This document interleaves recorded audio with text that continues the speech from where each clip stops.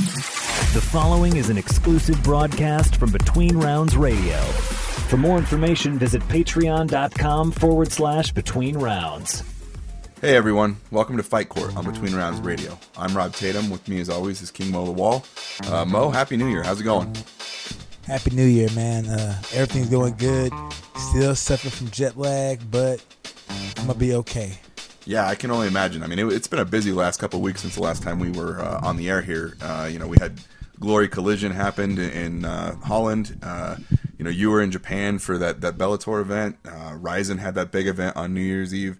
And then PFL kind of closed out the year last night with their championship event. It was a lot. It was a lot in the span of a week and a half or whatever. And I guess there was a UFC card smashed in there too. Frankie Edgar and Korean Zombie. So a lot going on. Mo, anything stand out to you? I mean, obviously you were cage side for the Bellator card. What was the biggest takeaway of the last couple of weeks of combat sports? Oh man, I like the co-promotion between Bellator and Ryzen. Quentin Jackson being overweight was something of note to bring up. Patrick Mix, oh my gosh, that kid's amazing. Bringing him up, I like the I don't know the PFL.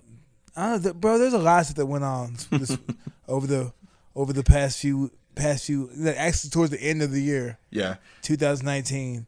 Yeah, there's a lot of stuff that went down. It's funny with the UFC kind of doing their end of year thing, essentially UFC 245. I mean, they still smashed in that South Korea card, but it kind of flew under the radar compared to everything else that was going on. I mean, the last 2 weeks, even though this is supposed to be kind of the downtime because the UFC's off, it was anything but that. So I want to start with that Glory card. I know you were traveling for going to Japan and all that stuff, so I'll kind of go through this one. I mean, for those that missed it, rematch between Rico Verhoeven and Badr Hari, probably the biggest kickboxing event ever. I mean, certainly K1's going to argue because they had some great events, back in the day in, say, Thomas Super Arena and whatnot in Japan. But in terms of the current iteration of kickboxing, beyond the K1 heavyweight era, this was definitely the biggest event in kickboxing history, sold out a soccer stadium in Arnhem, Netherlands.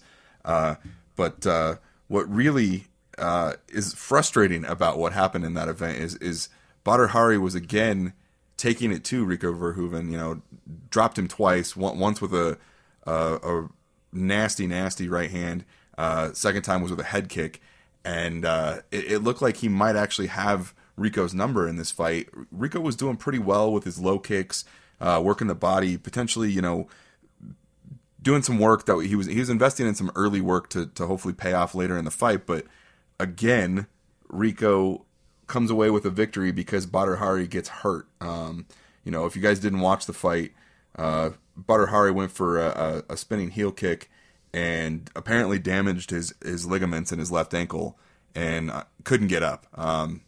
What sticks out to me watching it is just Badr Hari laying on the canvas, just screaming, and I'm going to put $1 in our swear jar right now since it's the first of the year, but he's just screaming fuck as loud as he possibly could, and tears start flowing, and you could just see the frustration because, Badr Hari's 35. It's not like he's got a lot left in his career, and, dude's had well over 100 fights, one of the most decorated heavyweights of all time, and faced a who's who, and now twice he's had to, basically give up in a fight that he was arguably winning.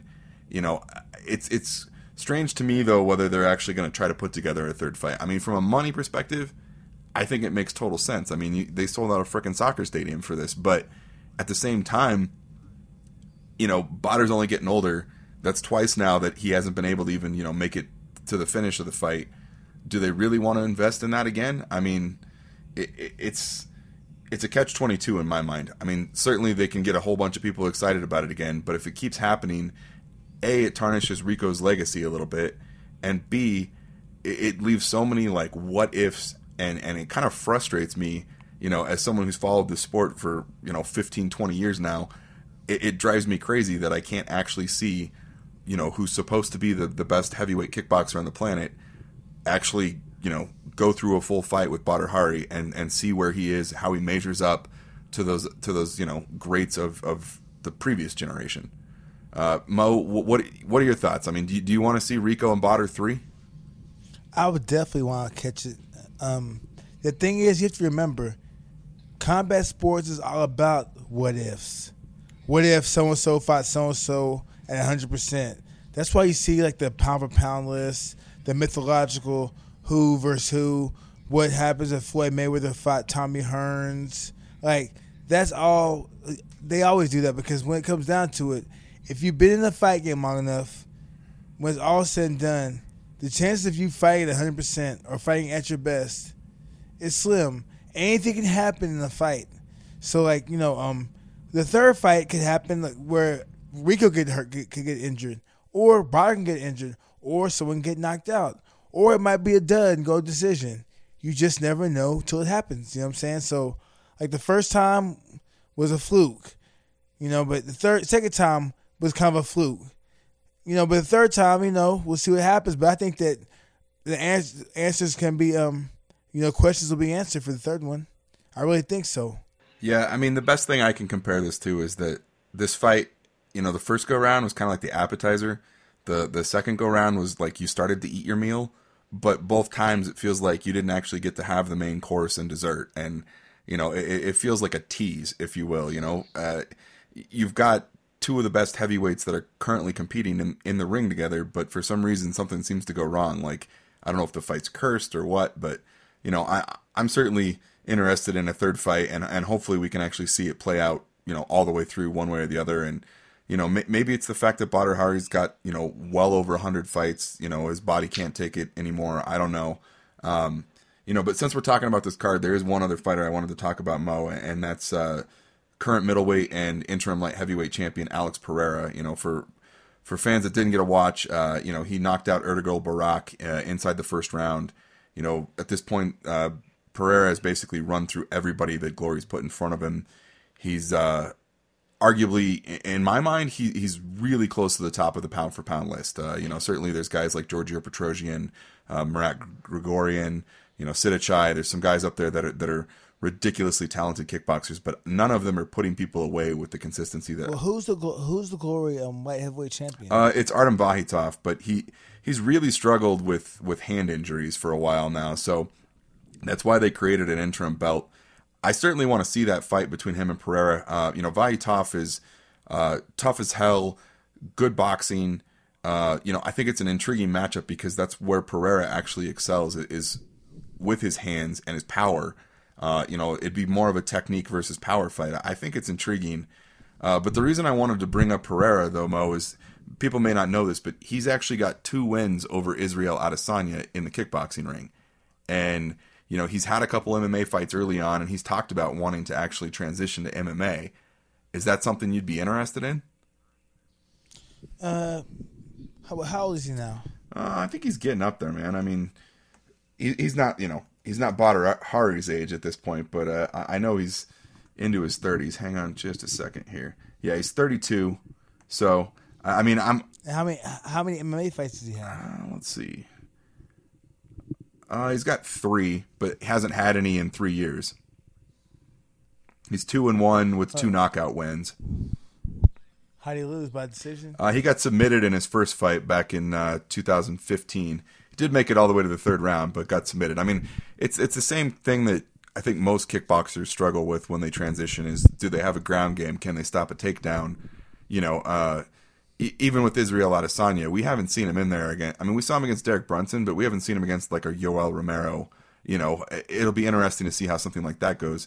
I'd have the same concerns with Pereira, but, it's not like you can ignore the fact that he's beaten Izzy twice already. I mean, I think it's something that I would be interested in, especially because, he was able to knock him out in the second fight. So, probably the only person that's stopped Israel Adesanya in the last, 10 years or whatever. Yeah. Well, that's kickboxing, but, we'll see. I'd like to see him jump in, see what he could do. I'd definitely be interested. All right, well, we're going to move on here, folks. So Mo, since you were in Japan, I think you're probably best suited to talk about this one. But Bellator had that co-promotion event with Ryzen that you talked about. We saw Fedor Emelianenko fight Quentin Rampage Jackson in the main event. Lots of other stuff on that card. I mean, honestly, I think the main card kind of played out as I expected it to. Goichi Yamamuchi submitted Darren Cruikshank.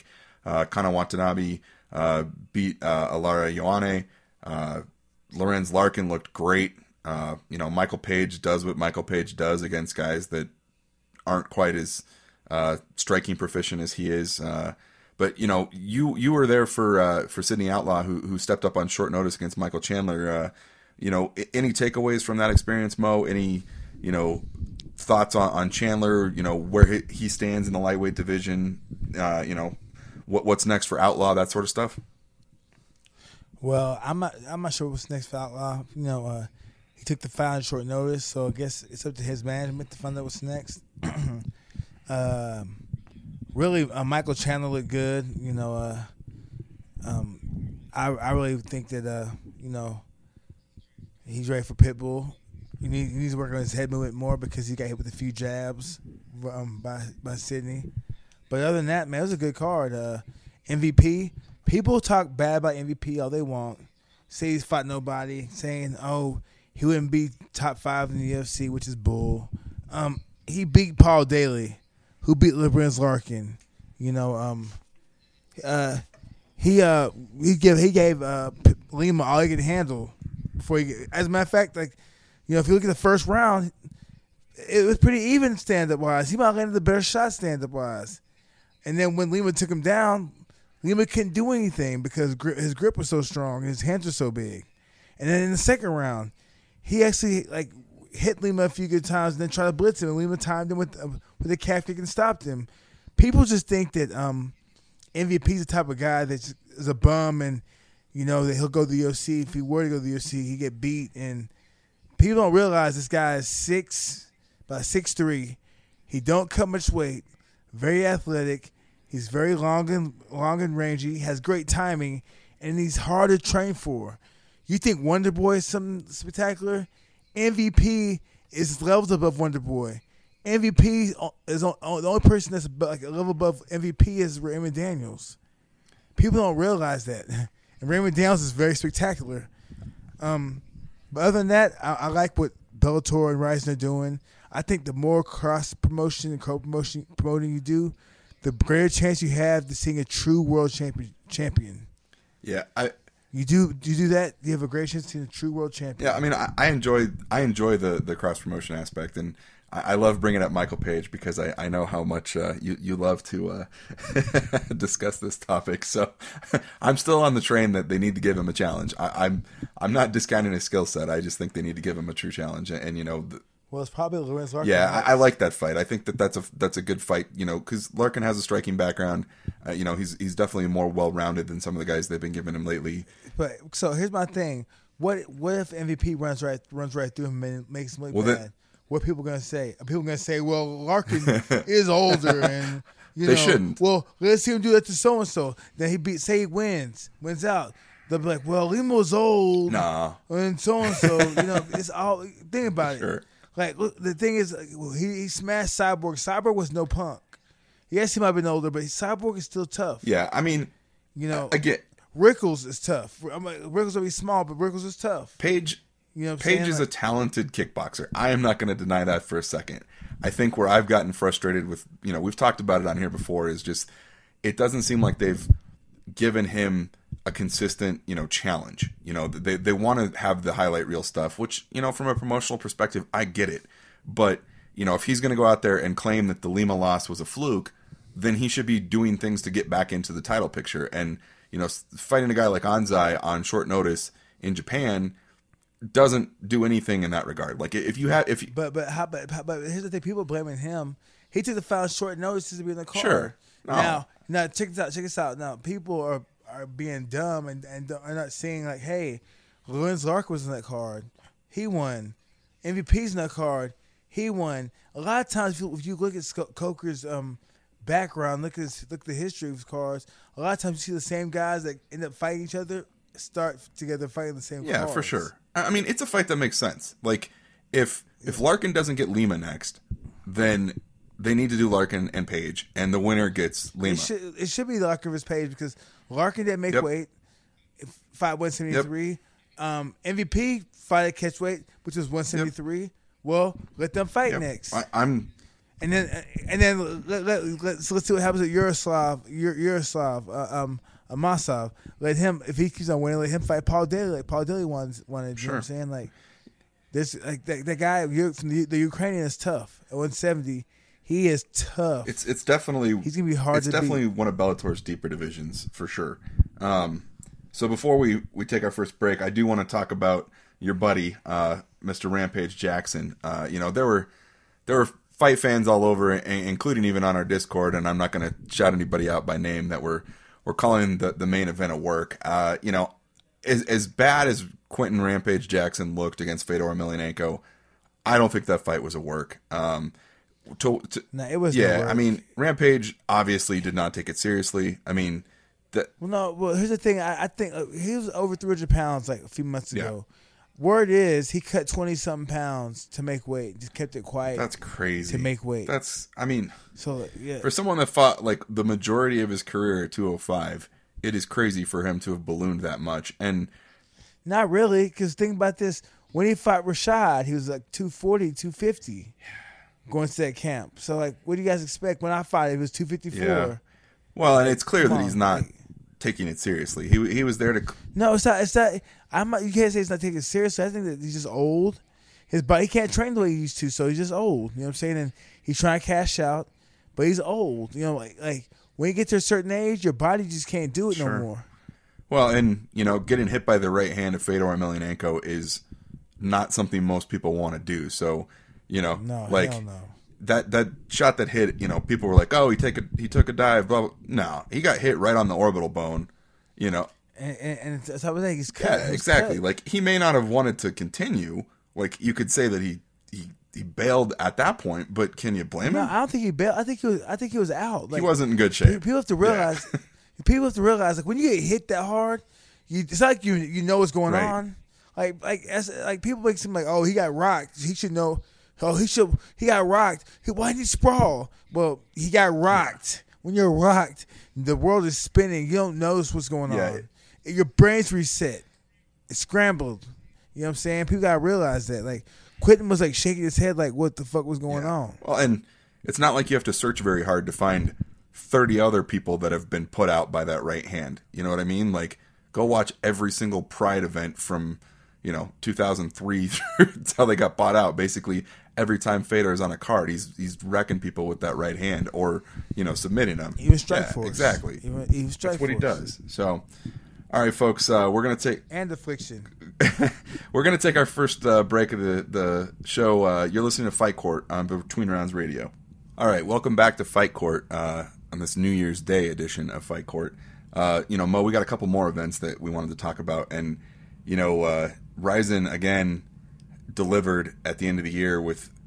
Some people have called it the event of the year. I think there's a little bit of recency bias there, but top to bottom... Ryzen 20 was one of the deepest cards of the year. I know you got to catch most of it live. I caught a good chunk of it the next morning. But, we had Manel Cape beat Kai Asakura for the bantamweight belt. Tenshin did what Tenshin does and just absolutely demolished Ibata.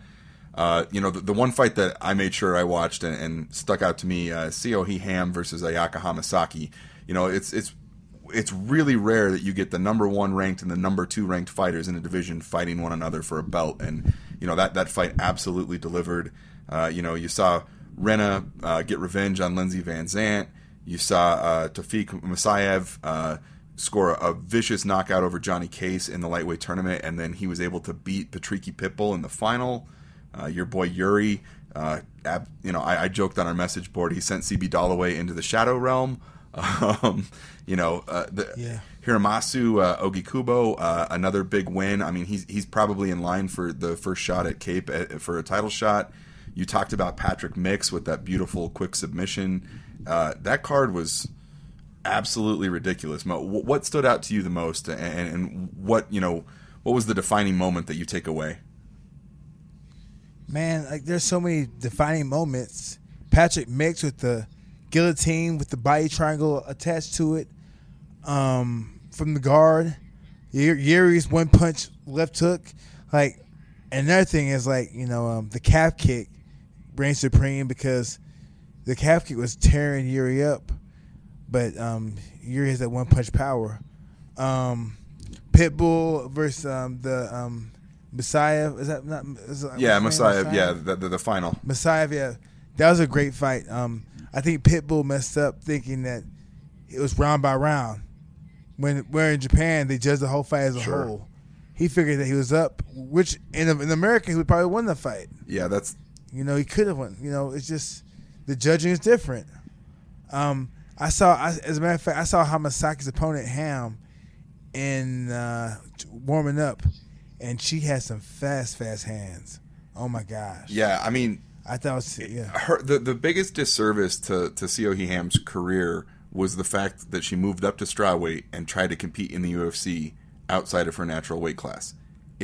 She's a natural atomweight. She was too small for it, and she took a bunch of losses that it's unfortunate because a lot of people wrote her off because of it. But she has ridiculous power. I mean, she's got a knockout victory over the Invicta champ Jen Fry, under the Road banner, and I wish that she had come over to the U.S. fight scene under the Invicta banner and fought at 105 rather than trying to get to the UFC and being overmatched and outsized, because it like I said, a lot of people had kind of written her off, but that fight with Hamasaki, third time they fought, first time Ham won, but it was a great fight. It was super technical, and you know what? She absolutely deserved to win that fight. That was my favorite fight on this card because it was competitive, it was technical, and now she's got absolute claim to being the best atomweight on the planet. Yeah, and just she showed it. She has some skills, boy. She has some skills. Yep. Anything else on that card that, I think that some of the takeaways that I had, like you said, Pitbull, I think if he had been under unified rules, he might have won that final. The other thing is, whether you want to call him excuses or not, but his manager said that he broke his right hand in the first fight, said that he injured his shoulder and his knee. Fighters do that. I'm not trying to disrespect Pitbull here, but it kind of makes you wonder if they rematch, if that's a fight that goes differently. If the rematch goes differently. Yuri, it's one of those things where I feel like he's kind of trapped over there because there's not a whole lot of guys wanting to come in there and fight him. I mean, you fought him twice. It's not an easy fight, and after seeing what he did to CB Dollaway in under 2 minutes, I think they're going to struggle a little bit to find people that are going to want to come over there and fight him. Nah, I think people go over there. I think Bader, let's try to do something with Bader, because in a cage, Yuri's not the same in the cage. In the cage, I'd fight Yuri in the cage. It's just in the ring, he's dangerous because he's a striker, and strikers fare better in the ring. Sure. Yeah. Oh, one last takeaway. Bob Sapp, his fight was the funniest fight of the night. The funniest fight I've seen in a long time. You think Dada versus Kimbo Slice was the battle of two guys that had no conditioning? Watch that fight right there. It's Bob Sapp versus I forgot the guy's name, but Bob Sapp versus sumo wrestler. Wow, I guess I didn't even realize that was on there because it must have been an exhibition fight. So I didn't actually watch the entire card. I went through and watched it fight by fight afterwards. So I guess that's one I'm gonna have to find online after we're done here. That's I didn't realize Bob Sapp was on that card. You sure it wasn't Quentin Jackson? Sorry, I feel bad because now I've got this running streak of shows with fat jokes on them. Well, the thing is, he became a meme. Yeah. Straight up. I hope that he gets his mind right. I hope that he trains properly, or that he doesn't fight again. One or two. If he's gonna train properly and becoming at least if he's gonna fight heavyweight, be under 240. Yeah, I'm. You know what I'm saying? Or at least 250. At least make it look like you're taking it seriously. I mean, I know you think he's still trying, but man, it's hard for me to watch that fight and think that he was there for anything but a paycheck. I'm not saying he took a dive by any means. That's not what I'm implying. I I think he was there to get in and get out and take his check, you know, and maybe relive a little bit of his glory. You know, his walkout was awesome. I mean, you know, Pride Song, Lenny Hart, you know, it was vintage Rampage in that regard, but the fighter in the cage wasn't Rampage. Well, here's the thing: like the world got catfish for one. Two, when as fighters, our goal is to get the check, get the bag, secure the bag, go in there and fight and win as fast as possible. And three, like, you know, Quentin went in there. Yes, the pride theme, but he showed no pride with his body at all. 100%. All right, last fight I want to talk about before we switch subjects. Last night, PFL concluded their 2019 playoff season with 6 title fights. You know, Mo, my biggest takeaway from this event before we actually dive into the fights themselves is 6 title fights on one card is a lot to digest, whether you're a hardcore fan or a casual fan. You know, UFC 245 had 3 title fights on it, and that main card ended up lasting 4 hours. And by the time it was done, I felt exhausted. And last night, I watched that entire PFL card, and I was just wiped out by the time it was done. Like I was no longer excited, regardless of whether there were good fights or you know, who was in the cage. I just was like, this is too much. It's too long. You know, 6 fights over 4 hours is just hard. It was actually more like 4.5 hours last night. And the other issue I have is the no elbows rule. You know, the no elbows rule, I can understand when they're in the regular season because the fighters have to have a quick turnaround and they don't want guys to, you know, be shelved due to a cut. But in a 25-minute fight where you're following all the other unified rules and there's not going to be another fight for at least 4 months after this, why not allow elbows? I especially like during the featherweight final between Lance Palmer and Alex Gilpin, you know, Lance Palmer was on top for the majority of that fight. And I think if he had been able to throw elbows, I think it would have been a different fight. Like, I don't think it would have gone 5 rounds. I don't think you would have seen him just laying and praying basically for 5 rounds. I think you would have seen him be more aggressive and possibly get a finish. You know, Mo, you fought in Strikeforce where at the time they weren't allowing elbows. What are your thoughts on that? For me, if you're going to allow people to kick each other in the head and knee each other in the face, elbows are nowhere near as devastating. And, you know, yeah, they cause superficial cuts, but they can also do some good damage too if they're thrown properly. I really think that they should accept, like, you know, we should have WIN FC and Rising rules, full rules. Yeah, it'll make fights so much easier. I'm with you. I mean, to me, the difference between getting kneed in the face while you're standing and getting kicked on the ground are not really that different. I mean, yeah, it looks worse, but realistically, from a, you know, pure physics standpoint and biology standpoint, it doesn't really matter. It doesn't feel good either way, and your body's not. Well, actually, you won't feel nothing. Yeah, You'll be asleep. There's that too. You know, I mean, the last fight on that Bellator card, you know, got finished with a soccer kick, and you know that one wasn't broadcast or whatever, but. You know, I think if we did that, I think there'd be a lot more people that would, it would draw in more fans, I think, as opposed to putting people to sleep. I don't want to be overly critical, though. I thought the PFL card, there were some good fights. You know, Emiliano Sordi put away Jordan Johnson. I thought that was really impressive because on paper, you know, Johnson with the UFC background and wrestling, like I thought that he had an inside track on that. You know, we talked off air a little bit. Natan Schultz versus Loic Radzhabov. That fight was fantastic, high pace. Fight of the year. Just so much volume from both guys, and the first 2 rounds were super competitive. They beat the hell out of each other, and eventually Schultz chopped him down with those low kicks, and you know it was a good fight. And then you know the other one that certainly stood out was Ray Cooper III beating David Michaud. That left hook to the body. I feel like I felt that one on my couch. Yeah.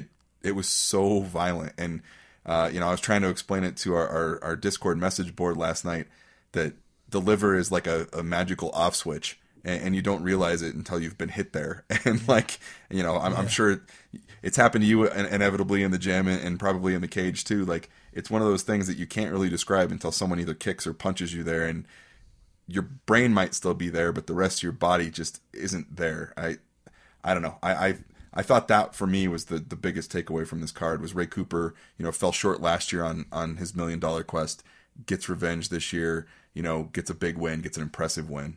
What'd you think, Mo? Man, definitely the 170-pound, 155 championship fight.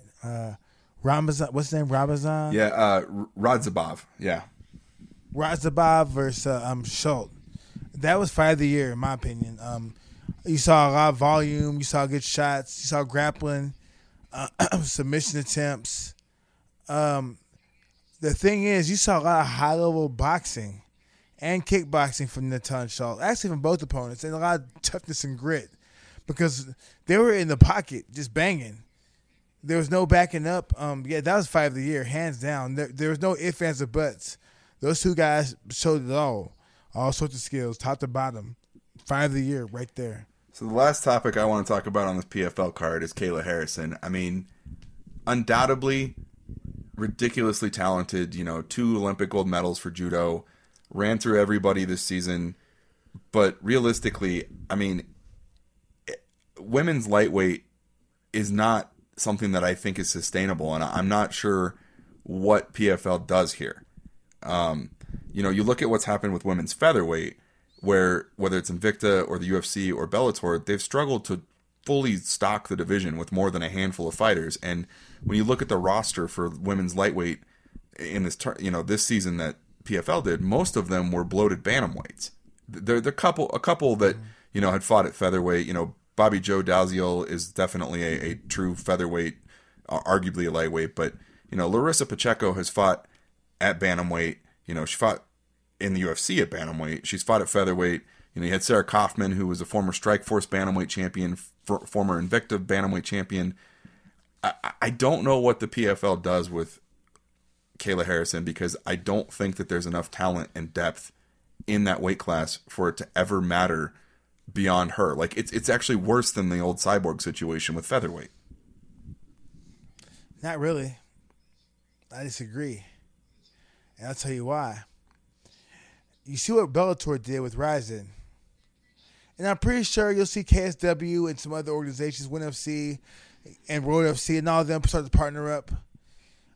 If I were the PFL, I'd be like, hey, Bellator, can we borrow some of your 145ers? Can we co-promote with the women? Let's cross-promote with the women. Let's get something going. That's what I would do. Yeah, now that Cyborg is over in Bellator, it'd be interesting to see if they could do something like that, whether it's like 150-pound catch weight or something like that. I don't know if Kayla has the ability to make 145 or not. I always hate those situations. We talked about it with Cyborg and Rousey for years. Well, I thought, time out. I thought Kayla could make 145. She's been fighting at 155, lightweight, not featherweight.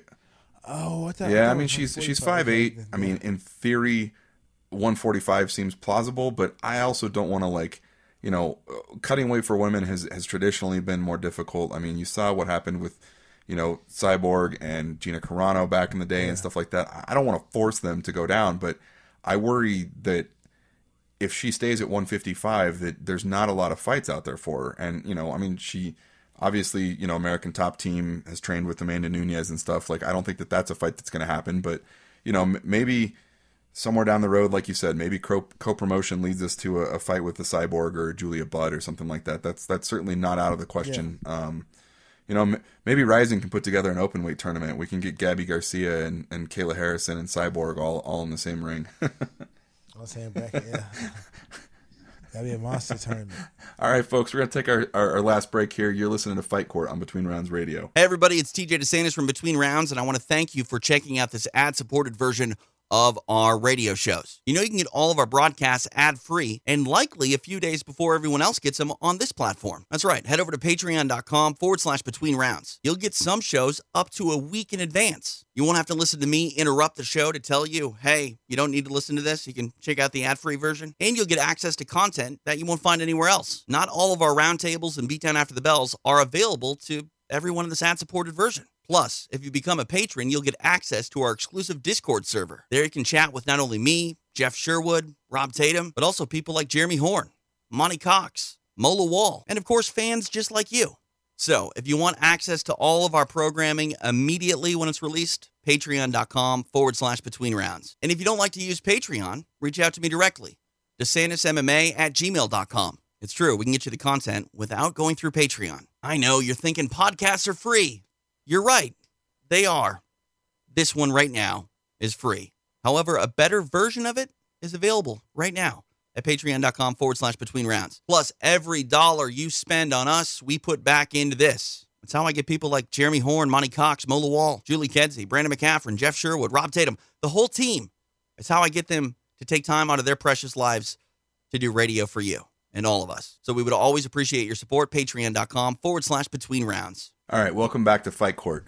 So, Mo, the last thing I want to talk about today, I kind of sprung this one on you earlier, some bold predictions for 2020. We had a few people requesting that we do a Fighters of the Decade list, and I think you and I spoke that we weren't really into that for a variety of reasons. I mean, I think a decade is kind of an arbitrary cutoff point for a lot of things, and honestly, like if you were going to make a Fighters of the Decade list for the last 10 years, I think it's a pretty easy list, at least at the top. I mean, John Jones basically hasn't lost in the UFC cage during that stretch. Demetrius Johnson basically dominated everybody in the flyweight ranks during that time frame, and Amanda Nunes beat every significant female fighter on the planet during that same stretch. So I don't think that there's a whole lot to debate on that topic, and I think it's really arbitrary. But I think we can have a little bit more fun thinking about what could happen in the next year. Maybe some things that people aren't thinking about. Best example I can give is I remember I was at the TUF finale when Israel Adesanya beat Brad Tavares, and as soon as that fight ended, I tweeted out that I said Israel Adesanya will beat Robert Whittaker by the end of 2019 and become the UFC middleweight champion. And everybody started saying, "Oh, hot take, Skip Bayless, all this shit." And then, you know what happened last year? Israel Adesanya beat Robert Whittaker and is now the UFC champion. So, I not to just pat my own back, if you will, but, that's the kind of thing I'm thinking, something that's maybe a little forward thinking that people may not think is going to happen. And it doesn't necessarily have to be people winning. It could be people losing. Mo, I'm going to let you go first. What's one on your mind you think that's going to happen in the next year that people may not expect? I'm going to be honest with you. I have no idea what to expect because I'm always wrong when it comes to that. I can't predict anything. I'm terrible at that. Straight up, I'm terrible. Because the thing is, like, when you try to predict stuff like that, that means you're trying to think like a matchmaker and figure out what fight's going to happen, and be a manager to figuring out what fighters will take. You know what I'm saying? And be a trainer figuring out, hey, we'll have the right game plan for these. Like, I just don't. It's too many variables to me. You're over-analyzing, Mo. All right, well, I tell you what, I threw together a couple, and I think you'll want to weigh in on these because I know that you're familiar with them. So the first one that came to my mind is that, PFL has signed Rory McDonald, someone that, challenged for UFC belt, held the Bellator belt for quite a while. But I don't think that Rory McDonald wins the welterweight tournament next year. I think he's been through too many wars. I think at this point in his career, I don't see the same, desire, fire to go out there and dominate people. I think there's a lot of people in that welterweight division, one that you're familiar with, probably Magomed Karamov, who unfortunately had to bow out of this year's tournament. I think he was sick during the semifinal round. But I don't think that Rory McDonald, when we talk a year from now about the PFL championship, I don't think we're going to talk about Rory McDonald getting $1 million check. We won't. We'll talk about Magomed Karimov, how he beat him. So we agree on that one. All right. This one I don't know if we're going to agree on. So I think that AJ McKee wins the Bellator featherweight tournament. I think he unseats Pitbull, and I think when that tournament's done, I think it's AJ McKee that holds the belt. I don't know, because we have Borax. You have how we deal with Caldwell's wrestling. I don't know. I don't know. I don't know if Patricio even had the belt going into that. Who knows? Yeah, I think of all the fighters in that tournament who has impressed me the most consistently, and the one that I think Bellator has done the best job of developing is AJ McKee. And I think that it would be not only like great for his career. I think it would be great for Bellator to show that they can develop talent from the bottom up. I mean, they've certainly done a great job of signing, guys with great wrestling credentials and moving them up, but we haven't seen one of them, walk away with a belt yet. And I think that this could be the one, that they've basically had AJ McKee since day one. And I think that this tournament is the opportunity for him to really show the world that he is an elite featherweight. And I think he wins this tournament. We'll see. I mean, like you said, there's a lot of good fighters in it. A lot can happen. So the last one, and this one could go all over the place. Tyson Fury ends 2020 as the unified heavyweight champion, beating Deontay Wilder and Anthony Joshua. What do you think?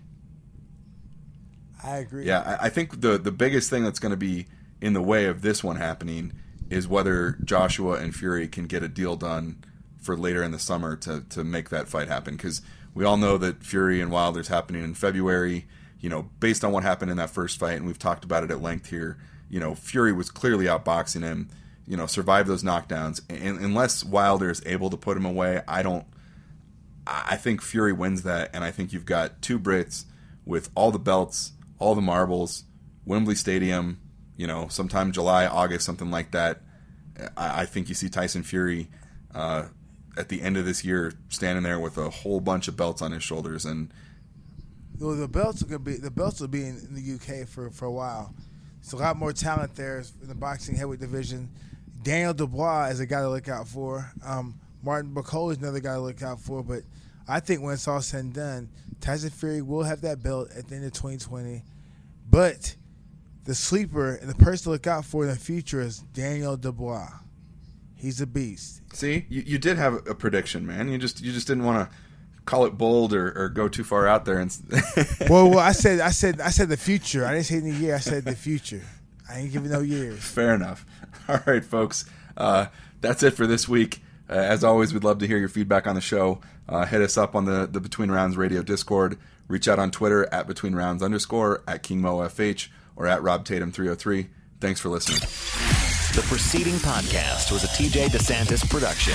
Comments, questions, and inquiries can be directed to DeSantisProd@gmail.com.